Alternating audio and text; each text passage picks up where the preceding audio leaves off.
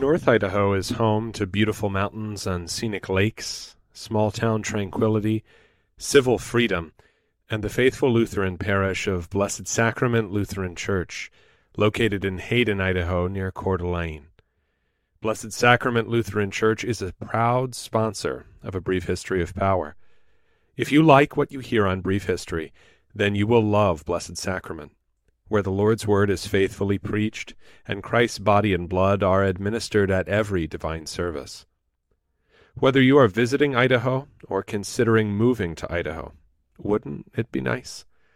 Please join the saints of Blessed Sacrament Lutheran Church for the Mass and Augsburg Academy Bible Study. Directions, service times, and much more information about this confessional liturgical parish may be found at blessedsacramentlutheranchurch.com. Blessed Sacrament Lutheran Church, historic Christian orthodoxy, the evangelical Lutheran faith in the beautiful inland Northwest. At 7,123 feet, you can find mountains soaring above you and rivers running swiftly in the valley below you, natural beauty of every kind. But our God is richer in his gifts than this.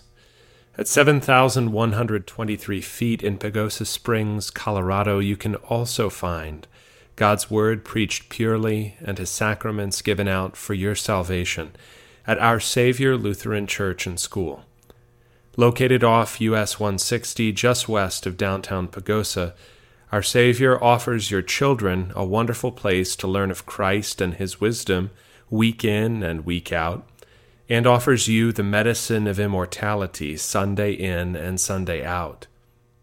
Our Savior Lutheran School provides a Christ-focused classical education that enriches the child's soul with the best that has been thought and said to the glory of God. Whether you visit while vacationing or hunting in the beauty of the area, or whether you would like to join a group of faithful Lutheran Christians, Our Savior Pagosa Springs has what you're looking for. Divine service with Holy Communion is each Sunday at 9 a.m., and Bible class follows at 10:30. At more than a mile high, you will find Christ in all his glory in the midst of his people at Our Savior Lutheran Church and School, a proud sponsor of A Brief History of Power. Find out more at oslcpagosa.org. What do you think of when you hear the word college? Expensive? Liberal? Woke? Imagine a college that is affordable, a college that is unapologetically conservative and Lutheran, a college that won't take a dime of federal funding, a college that teaches the best of our Western heritage, a college where students grow in the Christian faith instead of leaving it behind. This is Luther Classical College, a college by Lutherans and for Lutherans. Visit our website, lutherclassical.org, subscribe, become a patron, and join the thousands who are making Luther Classical College a reality. How many of you, two years ago, had heard of Adam Kuntz in such a way that you knew he was this articulate confessional Lutheran? 2 years ago. Anybody in here know of him and think, this is a guy I want to go listen to? 2 of you. Right, 3 of you. So he really is. He's a bit of a wonderkind and a phenomenon. And now, of course, you all know about him because he does about 7 or 8 podcasts a week, apparently. And I don't know what else he does. Teaches at the seminary a little bit, but I don't know when he's there. And he's raising a few children as well. We're really thrilled to have him signed on as a Gottesdienst blogger and editor. He's only done 1 post so far, but he knocked it right out of the park. I hope you all read it. I hope you also read the essay it was about, just so you know that you should send everybody to Fort Wayne at this point. But anyway, we really are blessed to have him and thrilled to have him as part of Gottesdienst, and very glad that he was willing to speak to us today. So, Adam, thank you. Welcome.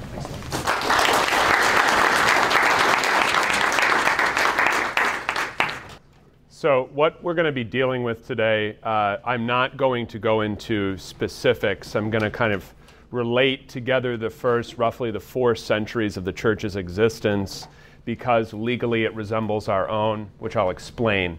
If you're interested in specific stories, some of which I'll reference, but which I won't read or kind of drag you through textually, you want to pick up this book called Greek and Latin Narratives about the Ancient Martyrs you might have a used copy of something like this that was last printed in the 70s. This is about as good and comprehensive as it gets today. So this is about $40.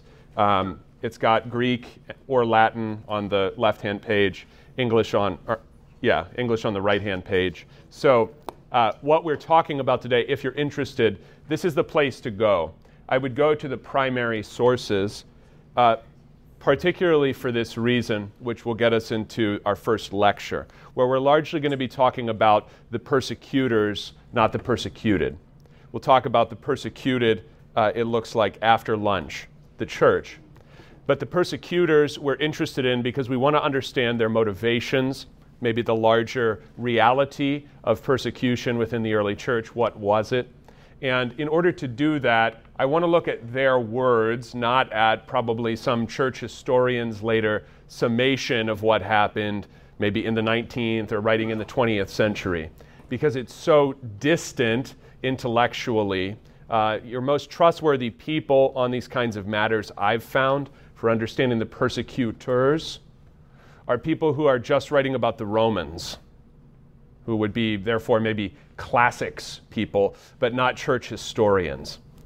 The reason being, in order to understand it from the inside out, to understand what pushed the persecutors to do the things that they did at all levels, intermittently, sometimes violently, sometimes not, you want to understand their own motivations and their own sense of what was happening. So when we say persecution, let's be clear about what we're talking about today. Because I think misconceptions about what persecution is or has to be may be derived from certain kind of sword and sandal Hollywood movies, makes the church not be able to read the signs of the times, cannot grasp what is happening to it, because when they hear the word persecution read, say, on All Saints Sunday, they're hearing someone being bled to death by, attacks by a lion inside an arena. And if that's not happening, and there was not some sort of obvious confrontation that involved the confession of Christian doctrine specifically, then we're not dealing with persecution. And since none of that has, so far as I know, happened to any of us, we're not dealing with persecution. Now, there's a lot in that picture, I think largely derived based on my grasp of what people actually look at, not so much read but look at, which is that a lot of their sense of history, not just American history, but even ancient history, is shaped by movies. And so, if that is the case, then their sense of the Romans is whatever the movies told them, and their sense derived largely from when Hollywood was still interested in things like this, which is, the 60s, maybe roughly, where they're still making kind of Bible movies that come out. Maybe Gladiator would be some kind of update to that. But the sense there is that the Romans do not themselves particularly have religious motivations, but their motivation for persecuting the Christians is also not particularly explained. It's just kind of a given. And it's a given, and I think this goes also for Christians, whether they know the movies or not, it's a given about the past. It's just something in the past. Like when people visit Amish areas and they see people driving around in buggies and they think that those people are kind of historical reenactors, but just 24/7. They haven't made a particular choice in their community about how to stick together. They're just kind of historic. They're just old-timey. Yeah. And martyrdom, therefore, is old-timey. It's in the past, and it's firmly there. And when it's not firmly there, maybe if you get mailings from, Voice of the Martyrs, if it's not in the past, it is elsewhere. And it's that, and I think this is all entirely implicit sense that it's elsewhere or back there means that if it's not here in the ways that I saw it in movies, or in the ways that I, read a Richard Wurmbrand book maybe once about a communist regime, then it's obviously not happening to me here. So there are lots of circumstances that I am able to look at and say, my church was supposed to be closed by order of the government, but that's not persecution, because I was not arrested, nor was I dragged anywhere, nor did anyone in my church die. So it's not persecution because it doesn't line up with Hollywood, and it didn't happen as such in a communist regime in the 1970s anywhere. And what I would like to do today, if anything, is to give you a sense of looking at things based on your matching of observation of what has actually occurred, matching that with the Bible, and kind of setting Hollywood and other impressions or historical hunches aside. Because when you do that, you begin to practice something that I think is the value that church history has.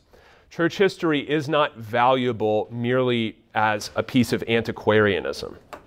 And some of us have antiquarian instincts. I certainly do. And so I'm just interested in something because it's old. That's not why you should study church history. You want to study church history because it happened to the body of Christ, and you, many centuries later, and probably on a different continent, were baptized into that body, but it happened to the body of which you are a member. And I know that that sense can be nearer or farther, right? So your sense of at your parish who your predecessors were, or who the pastors were if you're not a pastor, is much nearer in your sense of belonging to the body of Christ than your sense of what happened to someone who was a Disciples of Christ pastor in 1892, okay? But the value of church history is that it happened to one body and the body endures. And Jesus thinks about what happens to the body so intensively that when he confronts Saul on the road to Damascus, he says, "Why are you persecuting me?" Because of his identification with what is occurring to his people. So when we think about, especially under legal circumstances, things relatively similar, circumstances relatively similar, difficulties relatively similar to our own, in the time before Christianity was legalized and then later established in the Roman Empire, then the profit that we can gain from that is not merely antiquarian, like, oh, I know that this happened in Asia Minor, and this happened in North Africa, and this happened in Spain.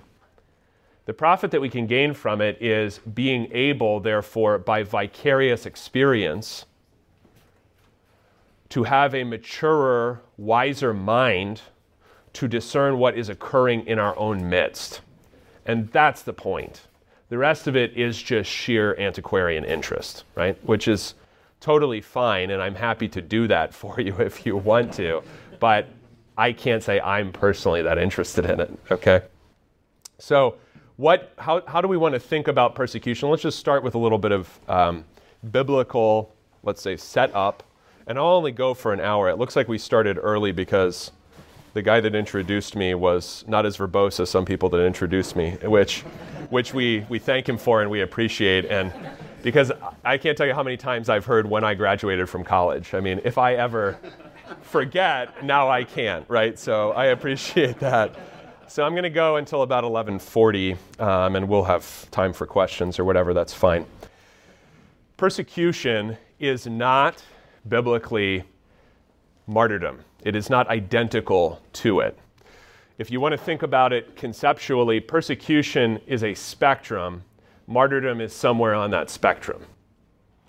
So you know as well as I do that all the words related to the English noun martyr have to do with simply being a witness, full stop, okay? That comes to be limited through the church's experience of persecution to those who have been persecuted and died for the name of Christ. There are other categories in the ancient church of which many of us are now unaware. For example, probably the one that receives the greatest honor besides the martyrs, are confessors. Confessors are tortured, maybe even sentenced to death, but do not die and then are released. Those would be confessors. So they are often known by being, visibly maimed through what they suffered. Confessors. In addition to that, there is, at least in the North African church, a formal category, and this is really the heart of something we'll talk about in the second hour today. There are traitors, that's literally the word, traditores, those who hand things over. So your actions during a time of persecution have attendant categorical nouns. Think about that. We don't even really have attendant categorical nouns for things that are normal realities in our churches. So we don't have a different noun if you're a pastor that has 30 people on a Sunday for if you're a pastor that has 3,000 people on a Sunday. We don't have different nouns for these things. And that's fine. But when the church has an experience and gives nouns to specific things, you can tell that that is the most salient fact for them, right? What is not given any specific noun is the idea that you go through persecution as the body of Christ. Nor do they generally talk about persecution with its biblical, breadth to that term as something unusual. They will usually use the noun persecution as in on flight in persecution, which is one of Cyprian's treatises on flight in persecution. They'll usually use that noun for a period of special intensity. But I think it is important to realize that the biblical explanation of it is a little wider than the way that it gets used in the church's experience and certainly is used by us. Think about the way that Jesus, when he talks about blessed are those at the end of the Beatitudes, the blessing pronounced on the persecuted. The explanation of persecuted there in 5, 11, and 12 involves not only being hunted down, right? That's, I think, the middle verb in a series of 3. The two on the either side of dioxosin, on either side really have to do with words. When they speak evil of you and say all manner of evil falsely for my sake or on my account or for the sake of righteousness, maybe specifically in 11. And what's going on there is that he is understanding, our Lord understands persecution as natural or native to the gospel's course in this world. So it's not something, and this is very much unlike, especially prior to 2020, I saw the church talking about persecution. Persecution should not be talked about, I think, as if we're all scared of something coming. Because the Lord talks about it calmly, the same way he talks about mourning or making peace or the practice of meekness, same word as he uses to describe himself in the text that we heard for the sermon this morning, praus. So when he talks about persecution, he sees it as native to his way in this world and thus of his people's way in this world, that they will be, of course, persecuted. So it's not something, and I don't want to pick on Voice of the Martyrs, but the tone and kind of even the color scheme chosen for books about or magazines about persecution is often kind of blood red, black, scary kind of shades of brown. And the reason for that, I think, is because we think of it as something unusual. And that's because I do not think that we have conceptually for ourselves occupied the same range of ideas for persecution that Jesus himself presumes, like many other things, does not explain but presumes by how he talks about the reality. So when he's talking about persecutions, he simply presumes that it will occur, and like the practice of the other virtues in the Beatitudes, but also their origin in the blessing that he pronounces on his people, these are just things that happen. I don't have to look for them. They happen, and I don't need to be alarmed by them because they simply will happen. In the same way that we understand very naturally that those who are hungering and thirsting for righteousness will not be fulfilled by this present age. That's natural. I don't have to talk about it in dire, terrifying terms to you. We get it. So that same breadth in the understanding of persecution, it could be that we do think of it, we just don't use the word. The significance of that is not just some kind of little, lexical point.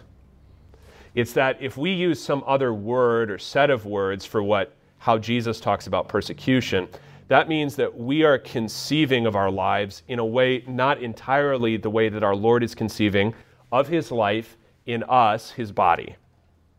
So maybe we say church-state friction, or maybe we say secularization, or maybe we say that this is just the way it is when you have to go to work and deal with the people that you deal with at work, with kind of the rules that human resources has. But we don't think of it as persecution, and I think that one of the applications there is that therefore we do not also understand the blessing that can come from remaining in the body that Jesus pronounces on the body that is being persecuted.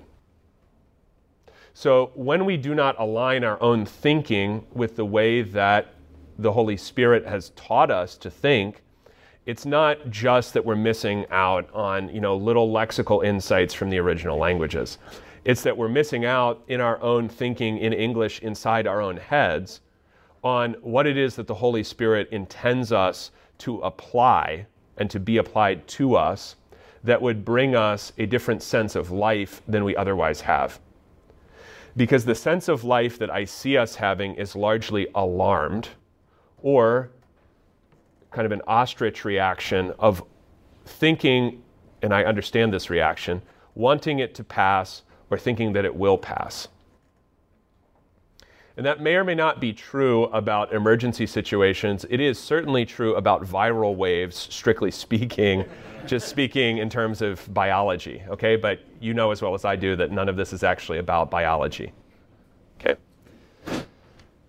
So that when we are thinking about, okay, will this go away, or how will it go away, or is this just a result of some sort of inexorable historical process like secularization, whatever that specifically means, those abstractions keep us away from the way that Jesus both verbally wants us to think about the things that we see, and therefore also from the kinds of evaluations of life, especially of the church's life, that he teaches at the end of the Sermon on the Mount. So I don't really think it's an accident that he begins the Sermon on the Mount with an expansive vision.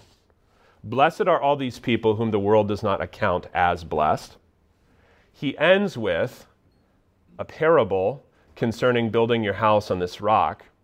But just before that, he teaches you how to judge teaching, because he understands a unity between teaching and life that we often do not think of. We think of teaching as kind of lexical maintenance. Did he say the words that he's supposed to say, right?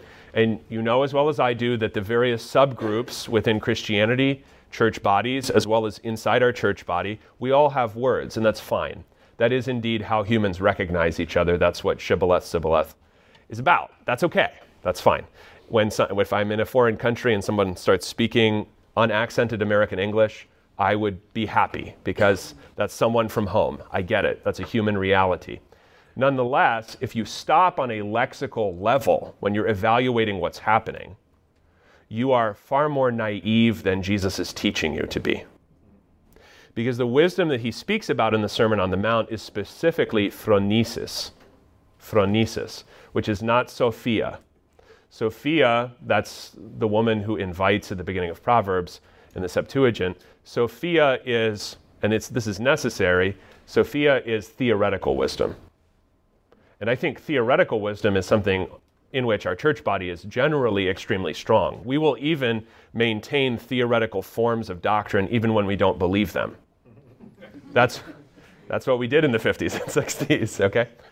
Okay, so we're fairly strong in that. So I don't, for instance, expect someone to come out, either a parish pastor or a district official or a seminary professor, to come out in the Missouri Synod and say, no, the body and blood of Jesus Christ doesn't matter that much.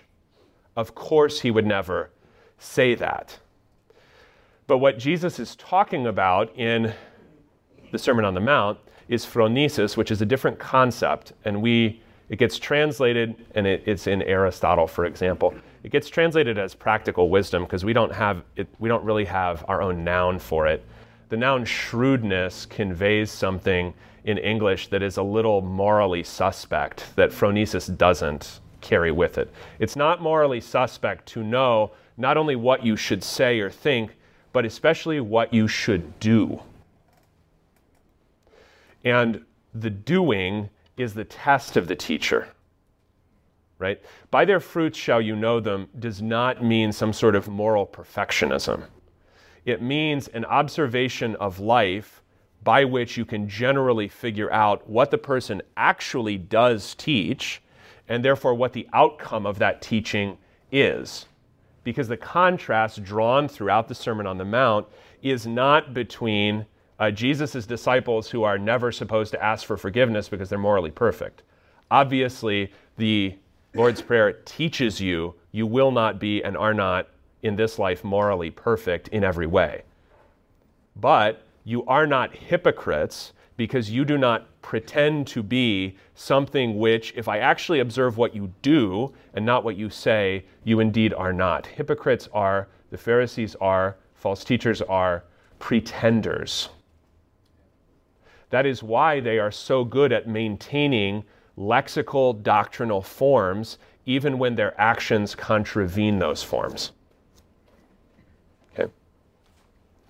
If I, therefore, am not able to inculcate wisdom in the way that Jesus teaches me to do, then I will not be able to understand what is happening, not just in the past, but especially in the present. Because I will observe the forms being maintained, especially the doctrinal theoretical forms, and I cannot make any judgments on the basis of what has actually occurred. Okay. Which I need to do. That's indeed what Jesus is teaching me to do. So in the case of persecution, if you take that breadth and you map it onto modern America, what you see is that it already has been and indeed is occurring. And I'm not saying that in order to scare you. I'm just saying that so that you know what is happening. It's already there. It didn't have to be there in the form of a government mandate. Some of it we have been participating in for a long time, especially anything relating to money and flows of money, either public or private, that enable us to do things we weren't able to do before those flows were turned on, especially after the Second World War in American life. So if those flows are turned on and we are dependent on those flows of money, then of course we are not going to be able to see that log in our eye because we can just talk about the specks in the eyes of the Baptists or something. Things easy to discuss. What's wrong with the Baptists? Okay.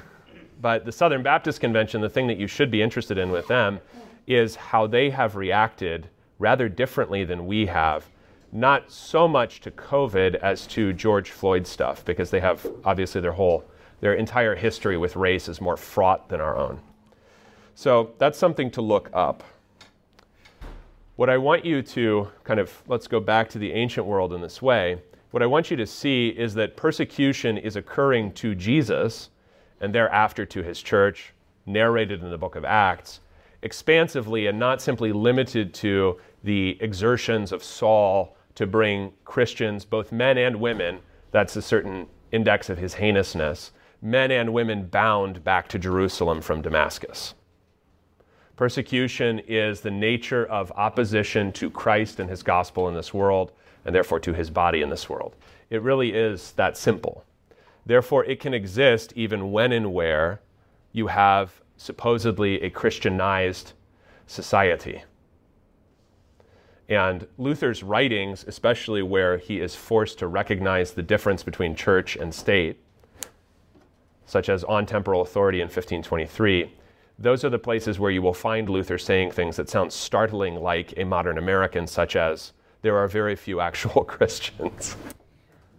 In a society entirely baptized, state-funded, state-supported, thoroughly Constantinian, there are very few actual Christians. The early church doesn't have that same confusion. What they do have until the Edict of Milan in the very early 4th century is a state of being dubiously legal and then obviously and indubitably illegal. There is a change that you can track from Christians being confused with Jews to being eventually marked and persecuted not only on a local level but empire-wide by the time of Diocletian. Okay, so that's end of the 3rd century. That change is a result of growth. So understand this, that persecution increases, very big picture, persecution increases as a result of the success of God's word in the world. If more are turned to him, then persecution becomes necessarily more targeted. When you start out, what you can see in Acts, especially early on, is that persecution results from strife within a community that actually knows quite well what the difference is. That is, the Sanhedrin, which is simply the city government. That's what that is. The Sanhedrin, which is ethnic and religious in the Roman Empire. The city government and other Jews, especially in synagogues both inside and outside Jerusalem, they actually grasp the theological distinctions that the Christians are making. Not all at the same level. For example, when Paul is on trial before the Pharisees and Sadducees, Paul can turn the Pharisees against the Sadducees because the Pharisees themselves in that particular formation are not totally knowledgeable of him and therefore not hardened against him. But where and when the message of the gospel is specifically clear to a people that can tell the difference, know the Bible, have an opinion about these things, opposition is very strong. Okay? That is the fate of Stephen. Conversely with Stephen is James, who's martyred in chapter 12. James, his death appears to me to be more obviously politically motivated, a matter of appeasement, somewhat like the death of John the Baptist. That is, appeasement of interest groups within the polity, not necessarily theologically specific. So know this, that even when persecution kind of sharpens into martyrdom, the martyrdom itself does not, even in the book of Acts, have to be theologically extensive or clear. It can be incidental to belonging to the group of the Christians, or in that case, especially leading a group of Christians.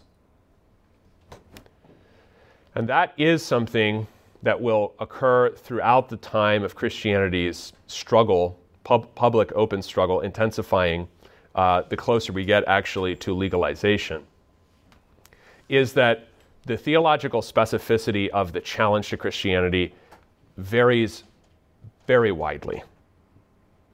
So in the martyrdom accounts, sometimes there will be an account of interrogation that was very likely a public record kept by the Romans themselves because it was a judicial proceeding. Okay? And that public record may simply be, do you accept that you need to sacrifice to the emperor? No. And then something that we'll talk about in the second hour, the slogan, I am a Christian, Christianus sum, used by everyone. Everyone says that. I am a Christian. Or my name, that also means Christian is my name. That idea will occur over and over again, and sometimes the person is sentenced to death immediately after that. There are other times when, much like Stephen, effectively entire sermons are preached inside the martyrdom accounts, often to the officials. Okay? So sometimes the magistrate's knowledge of Christian doctrine is very extensive when he actually has the person killed. Sometimes it may not be. Perhaps there were conversations preceding that.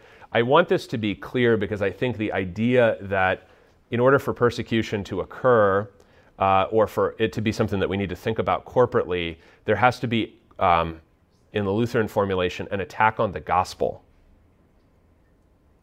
That is much like the difficulty that we had in the 1970s, where if the lexical form of the gospel is maintained, everything's fine.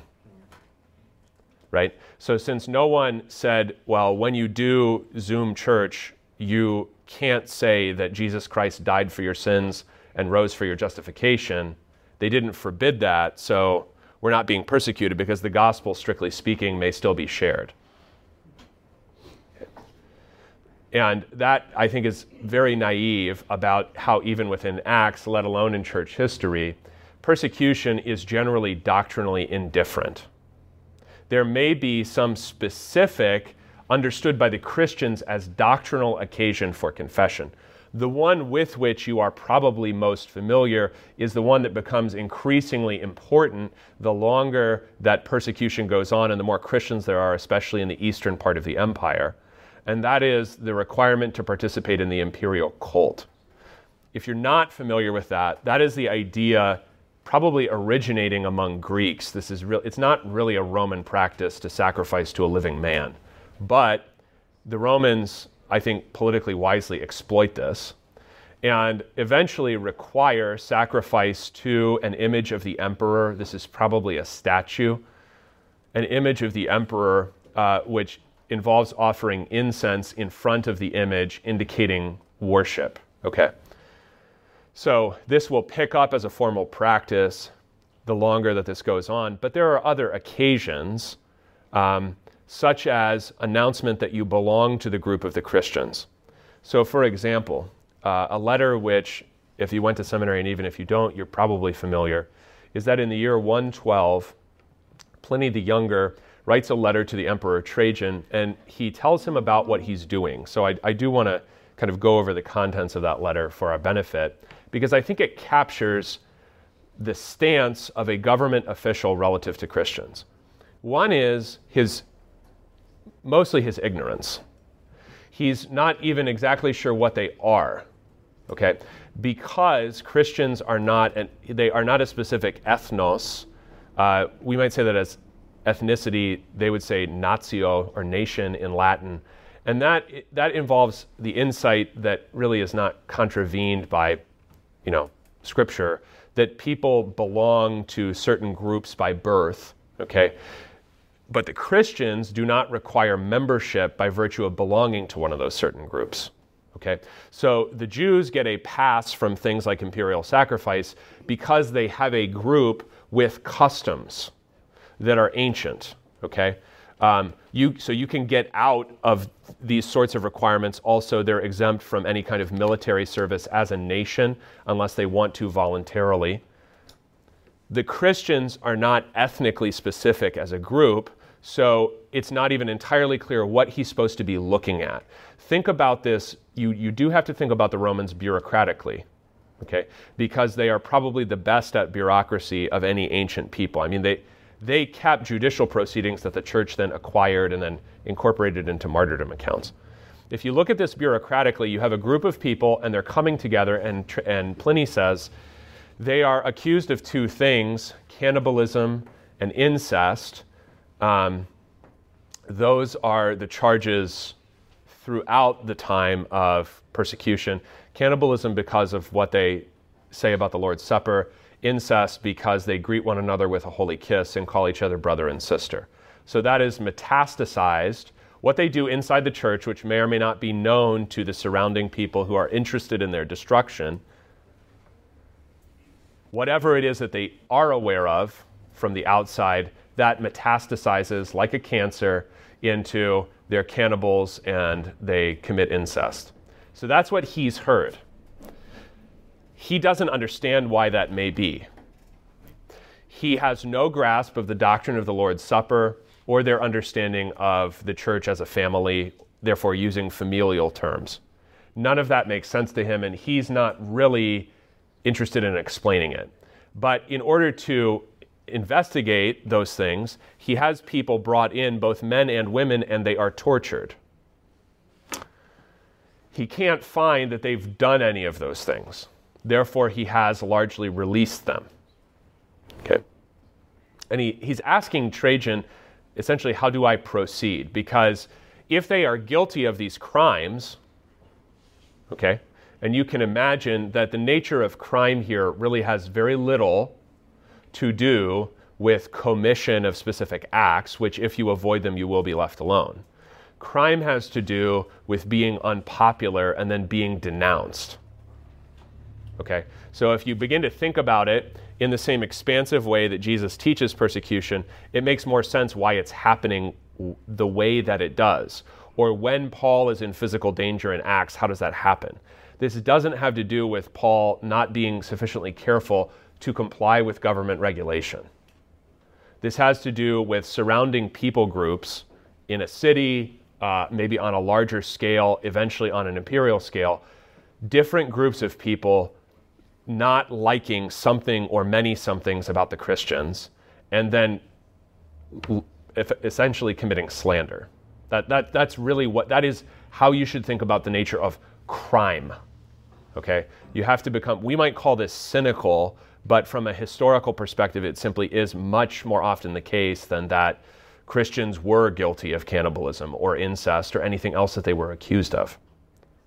So if you start thinking about crime as just sort of the way that certain human ecosystems interact, rather than, okay, I'm law-abiding, the only thing I've ever gotten is a traffic ticket, therefore I shouldn't expect or even think that persecution would ever occur to me.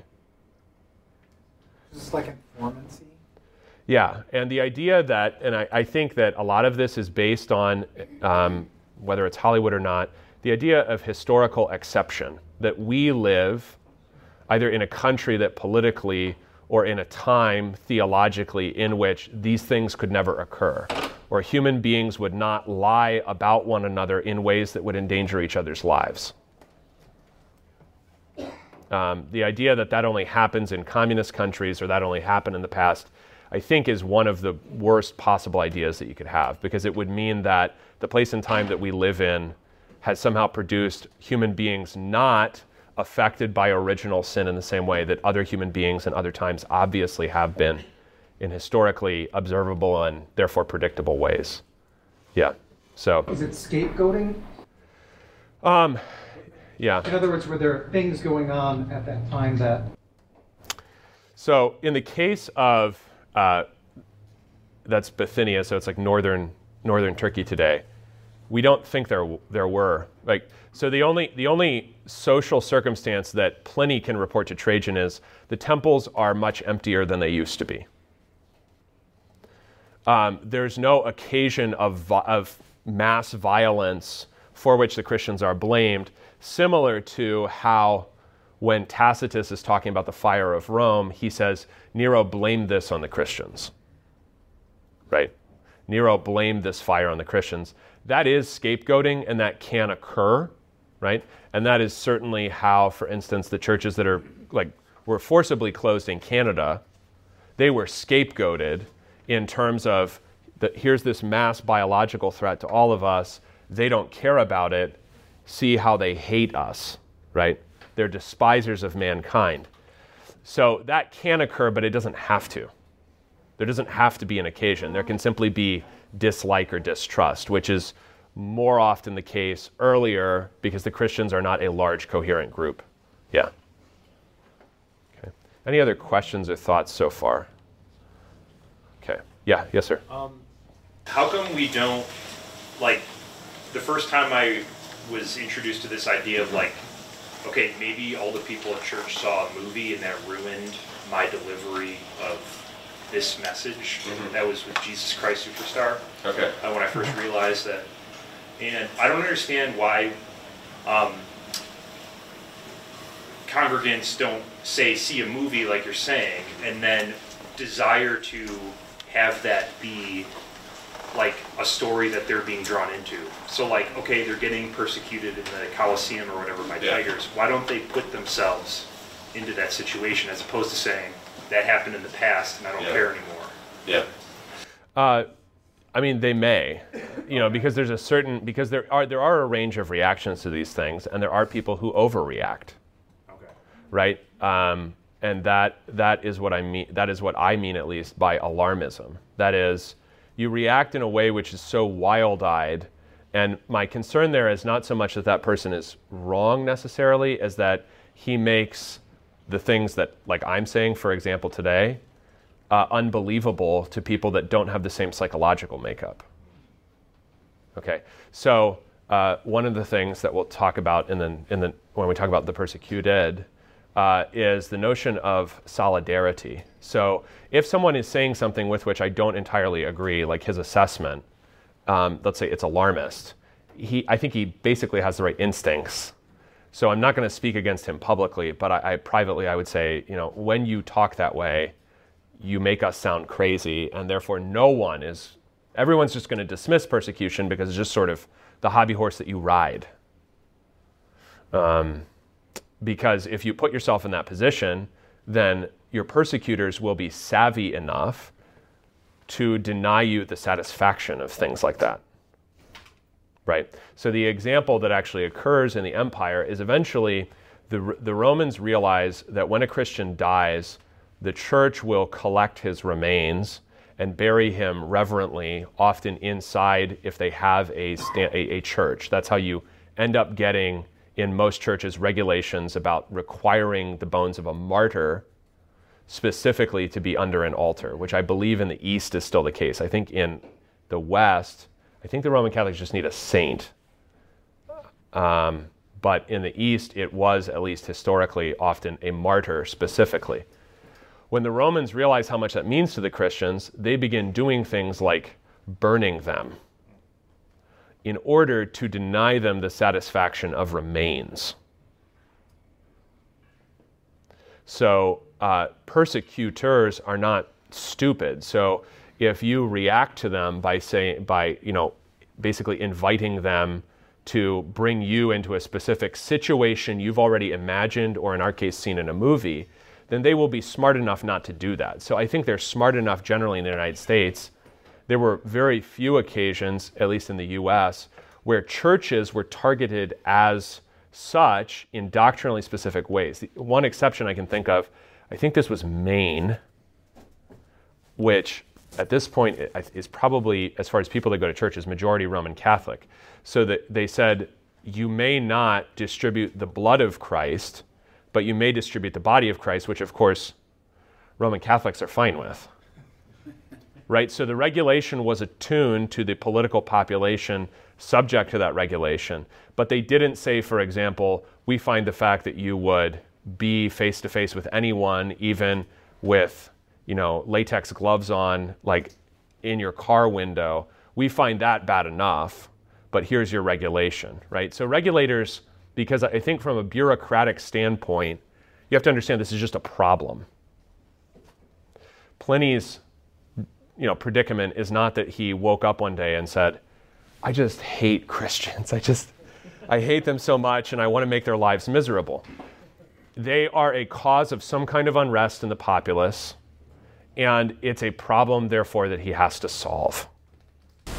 You have evidence, maybe you want to get into this in the second period, right? I'm wondering, do you have evidence of specific steps that were taken, specifically against the slander?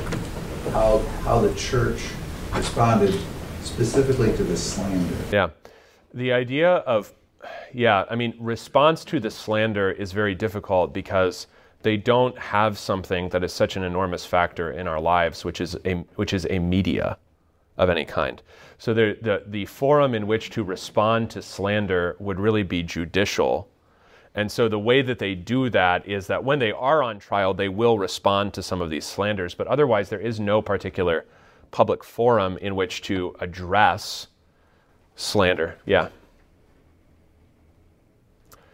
Anything else right now? Questions? Or we're about midway, so this is a good point to relax. So it seems like so Jesus was scourged by Pilate, and it sounds from what from reading Pliny, it sounds like this is just sort of procedure for the Romans to kind of just scourge those who are accused.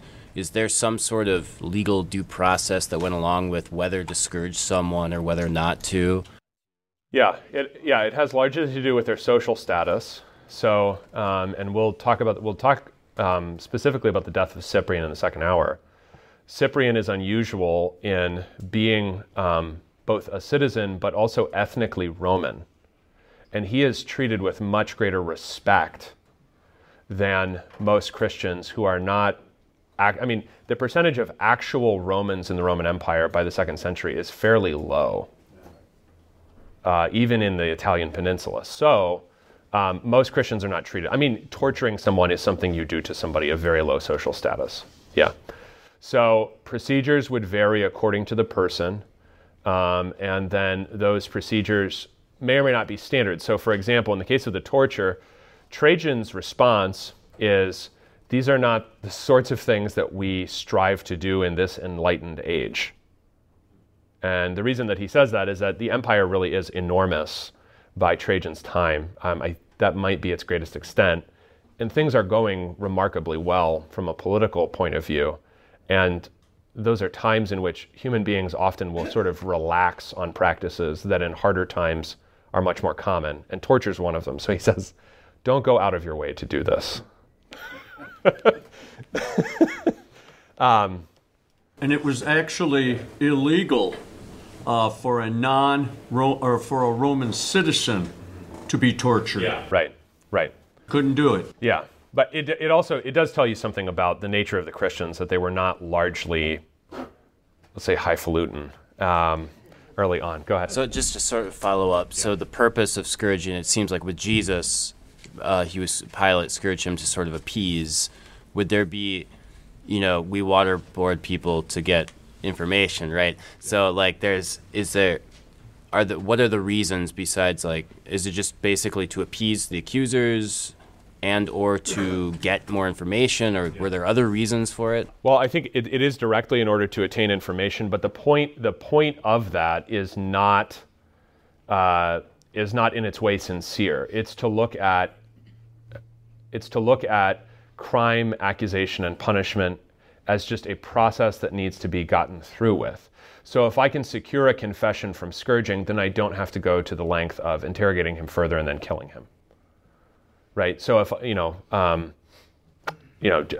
Japan's judicial system, they have like 98% conviction rate because they have a much lower social estimation of not just I'm innocent until proven guilty, but if I am accused of doing something shameful, I will actually confess rather than go to trial and have to have my innocence proven publicly with perhaps lots of awkward, embarrassing things revealed. So the force of shame works there in a way. And I think if you don't think of torture as something historically unique, but actually far like slavery, kind of normal historically, then why would people do that since it's unpleasant and it takes time? Well, the reason you would do it is because it can solve a problem for you more quickly by securing self-accusation or maybe the person's death. I don't know, whoops, right? Rather than have to go through with entire processes which take up time and resources, because one of the things and this is why, not so much following the news, but I like to read things about kind of inner workings of governments and stuff like that. Or, if I lived in Illinois, I would want to know what was going on inside the Democratic Party. And the reason would be, I want to understand from their perspective how they're looking at this. Because from the perspective of a Roman, let's say you're Pilate, for example, that's a story we're almost familiar with. You're far from home, you don't know any of these people, you don't understand why they care about the things that they care about, and they are trying to kill each other.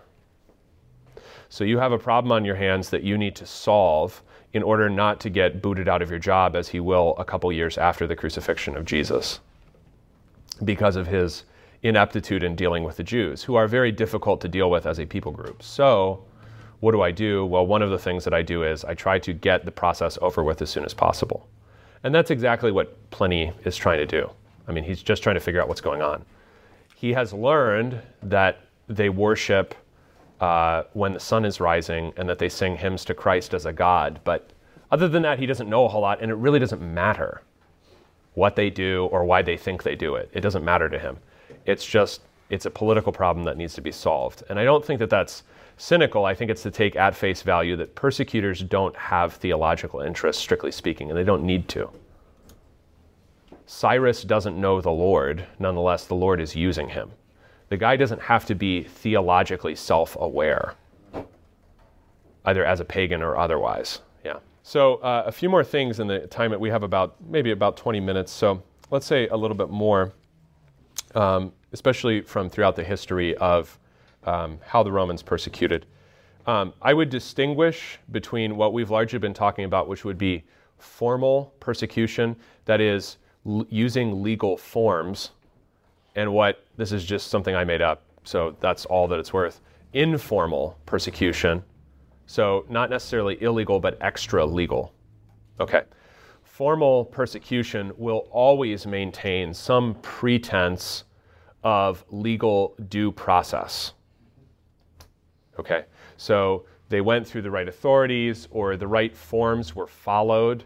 Okay, so this varies as to, like we said, social status in the case of torture, but this also means that people are actually generally brought in for interrogation, sometimes in groups, sometimes alone, often over a period of time, and given a chance with various kinds of admonitions to renounce the thing that could cause their death.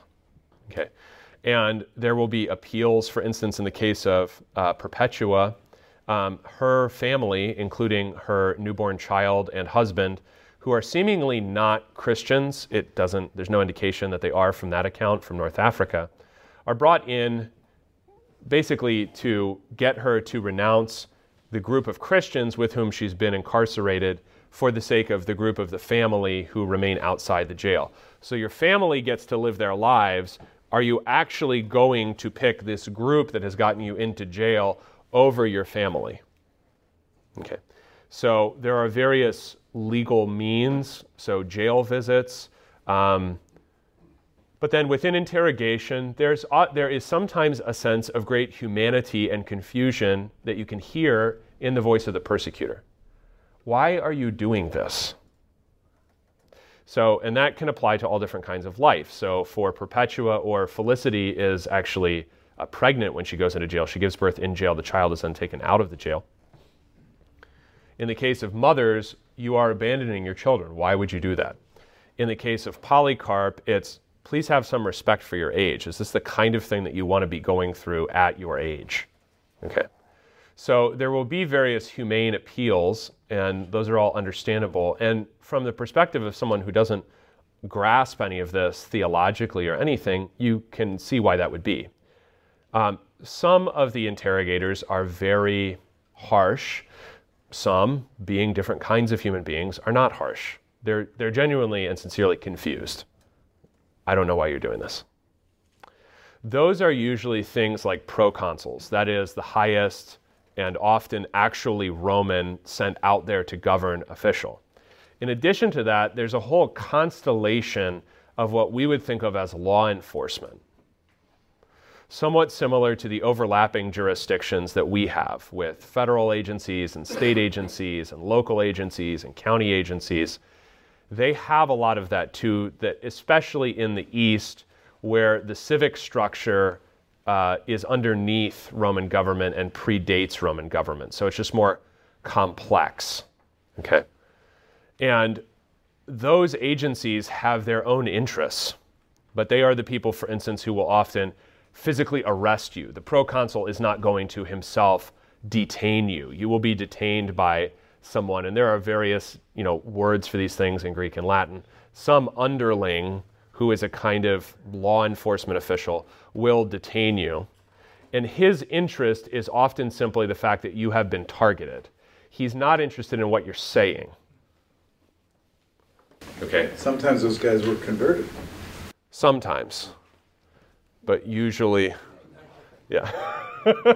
I just want to go on historic percentages here. So it's like, sometimes the Cleveland Browns were champions of the National Football League, but most of the time, never, not even close, not even once, right? So beat Cincinnati this year. Okay, there you go. So I didn't know that. You do have parallels to law enforcement officials, even though you don't have, for instance, uniforms exactly. And that's formal persecution, and a pretense of legal process will always be followed. Okay. Now, that is more heavily weighted, for instance, in the book that I recommended, because those largely preserve records of judicial proceeding. There are lots of other stories of martyrs that preserve often much more miraculous accounts. I would say that miracles increase the farther away it gets from a specific historic deposit. Okay? And I'm not entirely dubious of all of that. I'm observing. That's easily observable. And then, therefore, also the records of miraculous conversions and changes or wonders that hide the would-be martyr from death just at that moment, those also increase. What is in the book that I recommended to you are largely church documents that generally originate as judicial proceedings and then come to be surrounded by kind of an introduction and an epilogue that sound liturgical. So what you get is a historic deposit, not even necessarily produced by the Christians, that morphs into a liturgical custom that involves the life of the martyr. Okay. Obviously read on his day, because there will often be reckonings of why it's this day and not some other day in this specific year inside the document itself. And all of that is a result of the fact that the Romans do follow legal process and do keep very good records. Okay. Informal persecution is as various as it sounds, and it's really hard to speak holistically about it because it varies widely by the group. For example, Eusebius tells us that the second Jewish war, the one that ends in 135, is absolutely disastrous for the Jewish Christian church in Judea, right? Syria, Palestina is the province. We don't have a lot of records of that. We have almost no records of them, honestly, outside the Bible and Eusebius, really Acts and Eusebius, because of the decimation that they suffered by being, as it were, insufficiently politically committed to their nation's political struggle, okay? Because nationally, ethnically, they are Jews, and they don't have to renounce that as Christians. So they are kind of insufficiently politically committed to the Bar Kokhba War that begins in 132 and then ends in defeat in 135. But they are also, conversely, insufficiently not committed to the other Jews by virtue of being Jews for the Romans' taste, so they lose both ways. And the church is decimated, and this is observable in the record, and this is what Eusebius points out, is that you have Jewish names and even relatives of the Lord are very prominent in that church until that war, after which not only are they evicted from Jerusalem proper, Jerusalem is renamed, but in addition to that, the bishops of Jerusalem begin to have Greek names. They begin, obviously, that is, to be non-Jewish. Okay, so when that occurs, we don't have a record of that, and it's also persecution that happens during wartime. And just a basic historical fact about wartime is that record keeping suffers enormously. Armies don't necessarily need to keep records of what they're planning to do or what they do. And the people that suffer from their depredations obviously are generally not going to have records of similar things. So we're dependent on Josephus and Eusebius, but Josephus is not interested in the Christian church in Judea, so therefore we're really dependent on Eusebius. So that the nature of informal persecution, therefore, even when it results in someone's death, let alone when it involves we're spoken evil of, no one likes us, people leave the church because it's so disadvantageous to be a Christian, those are all things that we ourselves actually experience but do not keep records of. Right? So if you're listing like this person was sufficiently, the church was slandered sufficiently during his education, therefore he left the church on this date, and he was given a letter of release or something on that date, we don't keep those records, and we know that that's happening to us. So think about how hard it would be to have a record of informal persecution. So that's why it's a little difficult to talk about historically. The last thing that I would like to just kind of highlight in about 8 minutes here is the nature of a distinction between church and state. Okay. Remember that when, for instance, Paul is telling women to cover their heads during prayer and men to keep their heads uncovered, the Corinthians are doing the opposite, but what the Corinthians are doing is socially normal. Because if I look at certain friezes of the Roman emperor, I will find him with his head covered for prayer, because he is the chief high priest, the Pontifex Maximus, of the entire empire, right? Augustus had gathered that ancient Roman office into the growing office of emperor. Church and state are not, or let's say religion and state to be a little more historically neutral. Religion and state are not normally separate in human societies.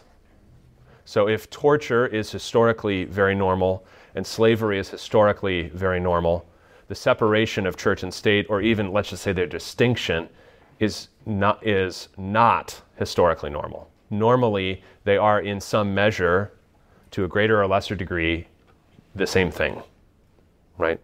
So the vision that Muslims have of God's kingdom is historically more normal and I think comprehensible to most human societies than the one that all Christians have, whereby historically in Christianity, the one who had the government of the church was explicitly not a governor in any other sense, right?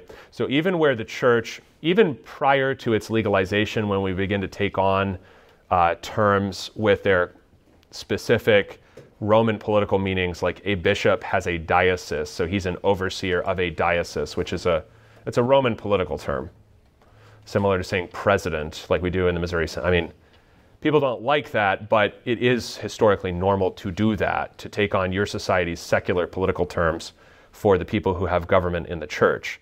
Nonetheless, even where they use those government terms, that man does not participate in those secular political processes in the way that a normal citizen might. So for example, Gregory the Great writes the book of pastoral rule, and the pastor is pictured throughout that book as a rector, a governor, okay? But he's not a governor of a distinct, territory, because the church recognizes that the government of souls is not the same thing as the government of bodies. That basic distinction, or the distinction in ancient Israel between a prophet and a prophet is allowed to critique a king because the king is not supreme. God's law is supreme. That distinction is not actually recognized by most human societies. So when the Christians insist that, for instance, they do pray for the emperor, they just can't sacrifice to him because their religion and their government are not the same thing. Therefore, what the government says is not the same thing and does not have the same weight for them as what their religion says. They are generally misunderstood. The reason that I say that is because even where lexically we still have religious liberty, freedom of religion, whatever that means, exercise, worship, whatever people think it means, you have to understand that on the basis of historical weight, it's much more likely that someone would expect you to do precisely what the government wants you to do than that they would allow you to have your religion separately from what the government wants you to do. We really should not be surprised when people are dismayed where and when we are forced to disagree with the government, because the idea that the person who could kill your body also gets to command your soul is historically, and certainly from the perspective of the persecutors of the earliest churches, that is just normal and obvious. If they can kill your body, then they should also be governing your soul. I think that seems kind of normal to them. That's part of the confusion of the interrogators. Why would you do something that everyone else, why would you refuse to do what is obvious and normal? Everyone else does this. Why not you? And the idea that is common, because America has never been formally, but has very much informally and very heavily throughout its history been Christian. The idea that you and I could have vastly differing theological convictions that would cause us to react to a government edict in differing ways, and that could be okay, because there are deeper and more important things that need to be preserved other than sheer compliance. That idea, which we might think of as normal or obvious or laughable that anyone would think otherwise, that idea historically is pretty weird.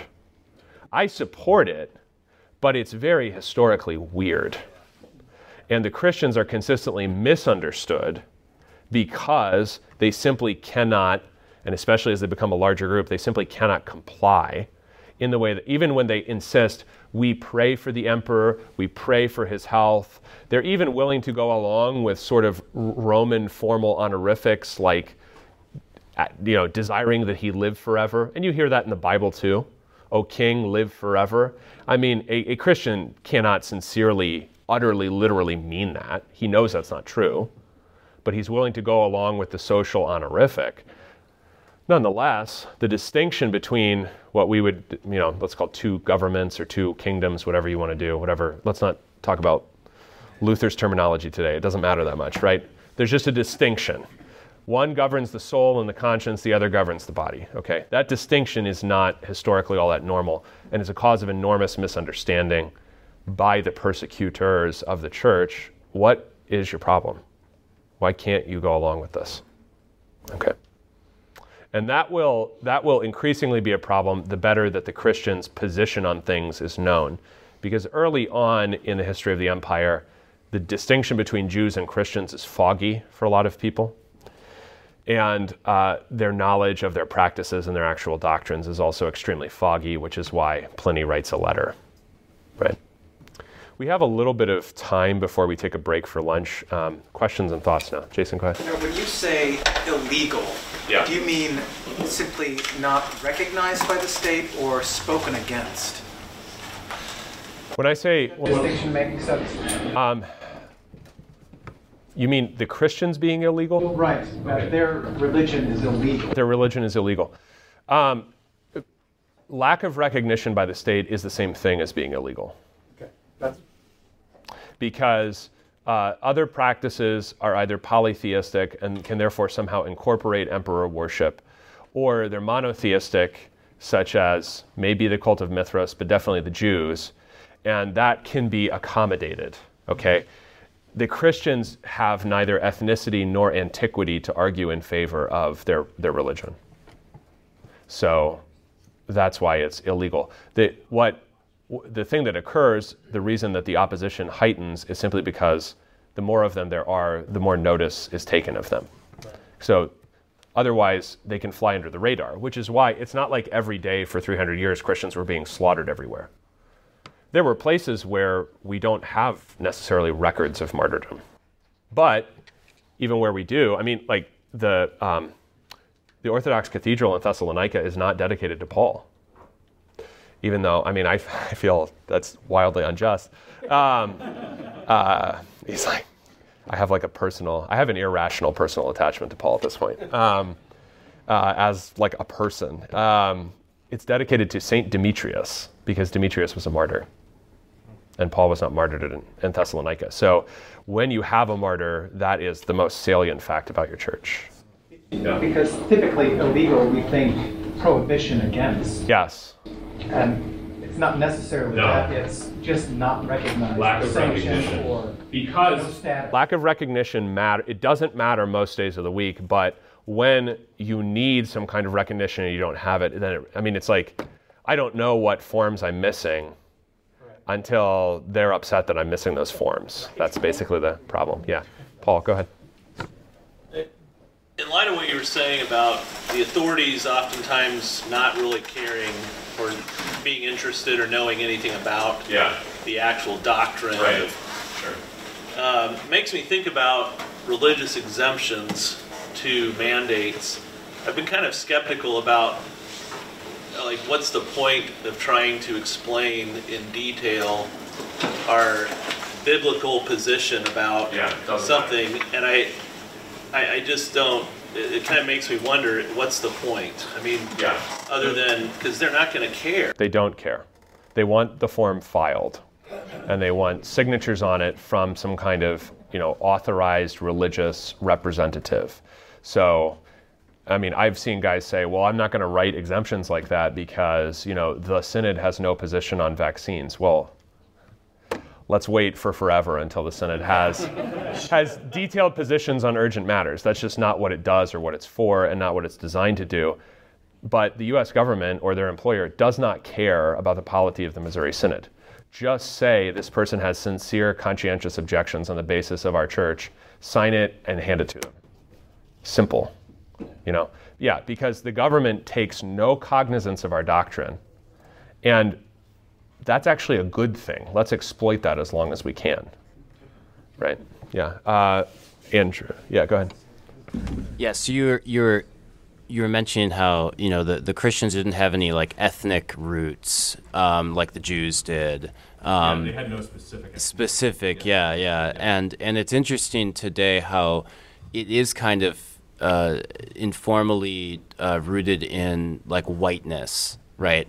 For obviously we know that's not true, but that's how people see like a white male Christian or whatever. White Christian males, yeah, and so is there an extent where we obviously have to be cautious against the craziness that is obvious there, but then is there a sense in which we can actually kind of learn from like the blacks, for example, who say we were slaves, right? And that we recognize our heritage and history and can actually maybe even just own that to an extent. Not like the whiteness so much, but just saying this is who we are, and we do have a history. And if you could speak on that. Yeah. So I mean, the heterosexual white Christian male kind of contains within himself every intersectional problem, right? So he is the prime target because, and this is not unlike the Roman Empire. The Christians are not, from a political perspective, doctrinally targeted. They're targeted for lack of compliance. Okay. In the same way, the heterosexual white Christian male is not targeted because he's Christian, but his Christianity is understood as a kind of legacy of whiteness, right? Which is why Christianity, as it's often taught, especially in public universities, can be defamed, but other religions are spoken of very respectfully. Okay. That's not because Christianity necessarily is itself despised, it's because it is despised as the religion of the presumptive political enemy, okay, which is the heterosexual white Christian male. Nobody's checking his church attendance record, they're just checking, is he of European descent? Because Europe is understood as Christendom, right? So in that case, I think the defense is simply to say that being white is not evil, rather than trying to say, well, this doesn't have a lot to do with our whiteness or something. I mean, because that's not even going to be plausible or listened to. Or saying I'm colorblind and stuff like that. Yeah, saying you're colorblind, because that's kind of silly. I mean, it would be silly for me, grafted, a wild olive tree grafted onto the Missouri Synod, to pretend that the Missouri Synod had all the same personal history that I have in my genealogy. They don't, and that's fine. That doesn't matter. But pretending like they're the same thing would be silly, and that's not even exactly an ethnic, it's certainly not a racial difference between me and the historic population of the Missouri Synod. So in that case, all you want to say is being white is not a sin, being male is not a sin, obviously being Christian is not a sin, being heterosexual is not a sin, because that's simply being denounced as sin for political purposes. In the same sense, they're not interested in the Christian's doctrine of God, even though sometimes that's part of the preaching. And I think, some of us are like this. We all know people, it's just like any opportunity they have to talk, they're going to go on at length. So some of the martyrs talk a lot, right? The proconsul is not interested, but he is interested in, are you identified with this group who is identified as a problem? That's the issue. Yeah. Okay, yep, back here. Maybe you'll talk about this in the reaction, part 2, but you mentioned that persecution results when in a community that knows what the difference is. Okay, so could ecumenism then be an attempt to avoid persecution or to reverse persecution of Christianity? Yeah, this is interesting. I'm glad you brought this up, because there are instances, especially in Asia Minor. So Asia Minor is extremely wealthy, extremely populous, and therefore has the most different Christian, what we would probably call denominations. So you might be familiar with the Montanists originating there, but lots of other things originate there too. The Montanists are usually called by the Orthodox or Catholic Christians the Phrygians, to kind of, and that's actually, that's kind of an ethnic slur because Phrygians are proverbially stupid. So to identify an entire church body with a proverbially stupid ethnicity is, but that's what the mainstream, our church, Catholic Church, Chalcedonian Christians do. So there's a martyrdom account where you find out that in jail there's a priest, there's a couple males, a couple females, and incarcerated with them, marked off by the Christians but not by the government, a Phrygian. So there is a kind of ad hoc, let's say, ecumenism to persecution because the government doesn't care that you and the Baptists have all these vast disagreements. You're just part of this overarching group called Christians, right? And so I think, whatever motivations exist for the ecumenical movement or movements for Lutheran unity or something historically, in a case of actual persecution, the attempt to distinguish yourself severely from other kinds of Christians is very difficult to achieve and maybe impossible, and you can see that in modernity too. I mean, the Ethiopian Lutherans, I mean, they're kind of Lutheran, but kind of Jesus.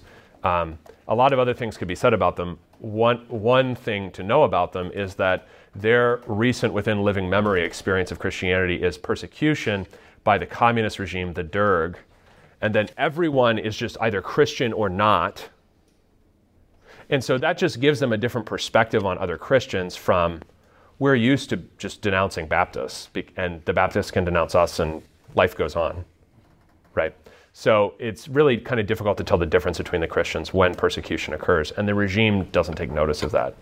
They're really interested in the question of compliance. So when and where Christians denounce or betray other Christians, then those people are protected. But the fact that you're kind of like an off-brand Christian, but you are not denouncing the other Christians, you're not protected. You will also be persecuted. Okay. Dan, go. I was just going to ask about, what about historically when there are Christian sects that play ball with the government and they do whatever the government demands for compliance? Yeah. Are they also grouped in the same umbrella way with the Christians? No, they're not. But that is what is fruitful of schism within the church, because they didn't, and it's called schism, and that's why I think usually the term is used, schism, for the Donatists, because that is not in strict, let's say in the way that I said it earlier, that's not a lexical debate. That's a debate about action or practice. Now, I think that bears a lot on doctrine, as I said, from the Sermon on the Mount, but it's not specifically a doctrinal debate about, say, the two natures in Christ or the divinity of the Spirit or something. Yeah. So compliance it resolves the tension between governmental demand and church non-compliance. That tension is gone. Now the tension kind of travels like an earthquake tremor into the church, and then it ruptures the church. Yeah. Go ahead. You made a comment about there has to be an attack on the Gospels for persecution. Can you expand on that? Because some people might not think it's an attack. They might think it's a different interpretation. I did not mean that. That's not my own opinion. I'm saying that historically, people have said that if the gospel, not the Gospels, but the gospel, Jesus Christ died for sinners and rose again from the dead after 3 days. The gospel. If that specific message is not being suppressed, and it's important to say, it wasn't in the Roman Empire. They don't care. But people will say today, if that message is not being suppressed or that message can get out, then persecution is not occurring. And I think that's an erroneous judgment of what persecution is.